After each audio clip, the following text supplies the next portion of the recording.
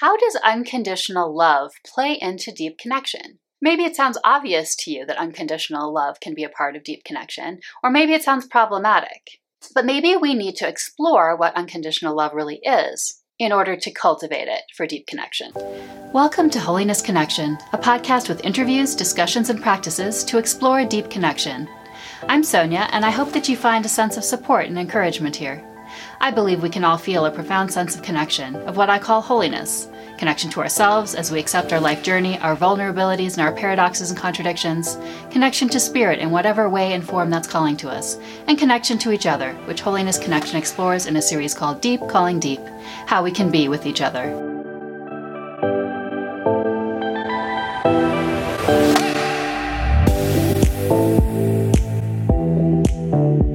So today I want to talk a little bit about unconditional love. I think it's a term that's used a lot, not only when talking about relationships, but also in spiritual circles. And I want to explore, like I said, the kind of what it really means. And I think that's the most helpful in seeing how it can be useful in deep connection. So I wanted to quote from psychologist John Welwood. He speaks of unconditional love as, quote, arriving from an entirely different place in us than conditional like and dislike, attraction and aversion. It is a being-to-being acknowledgement, and it responds to that which is unconditioned, the intrinsic goodness of another's open heart beyond everything we may dislike about him or her. It is saying yes to another's being, but it does not mean always saying yes to how they are or what they do. And so there's a lot of really important points in there that I want to break down. So I think this is very much what deep connection is about because it's focused on that deeper level, more of that essence level, which I often talk about on this channel. That's not to exclude the identity level, for example, or more of a practical level at all. But this sort of essence level is really important and exists too and is very real. And we can cultivate it and work with it. So to get back to the next line in that quote from John Welwood, I'll repeat it a little here. As I quoted, it responds to that which is unconditioned, the intrinsic goodness of another's heart, another's open heart, beyond everything we may dislike about him or her. It is saying yes to another's being. So again, you can hear in that,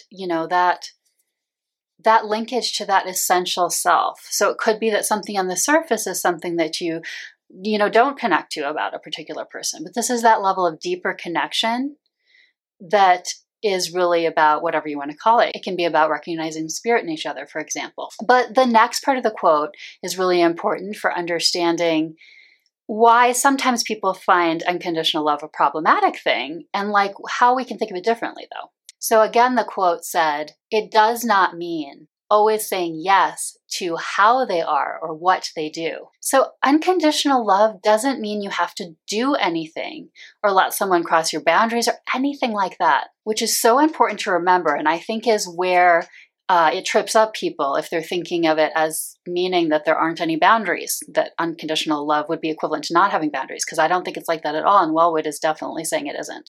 So because we don't have to do anything, it's just about recognizing, acknowledging that essence level in someone else. Unconditional love really is love, plain and simple, no stories around what that means or entails. It's an accepting what is and having well-meaning, caring, a non-reactive state towards someone else.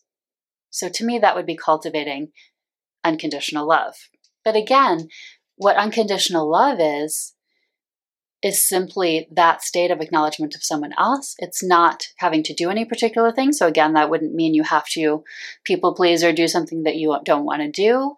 It doesn't mean that you couldn't stand up for yourself and your boundaries. You could, in fact, as I've mentioned in a different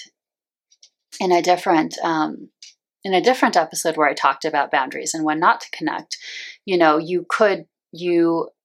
in that case, I was saying that you wouldn't necessarily have to connect if you weren't able to be in that state, but it is possible to still, essence to essence, have unconditional love for someone and still hold up a boundary. So go ahead and cultivate unconditional love, remembering it as a general perspective to have underlying our orientation to presence and intention in connecting deeply. It gives us access to that deeper essence to essence level of connection. So you could do this as a practice, using the essence level of others as an underlying energetic level orientation in all situations. Or it could be, like I said, intertwined with an action or an interaction with someone else. But the important point here is not to confuse the unconditional love orientation with the other aspects of the interaction. It would rather be a bolster and an infusion of this other fundamental level, supporting it in that case. I hope you found this helpful. I feel like I only in the last few years have understood what unconditional love is, and I think that understanding it is essential to embodying it and using it in our practices to connect deeply with others.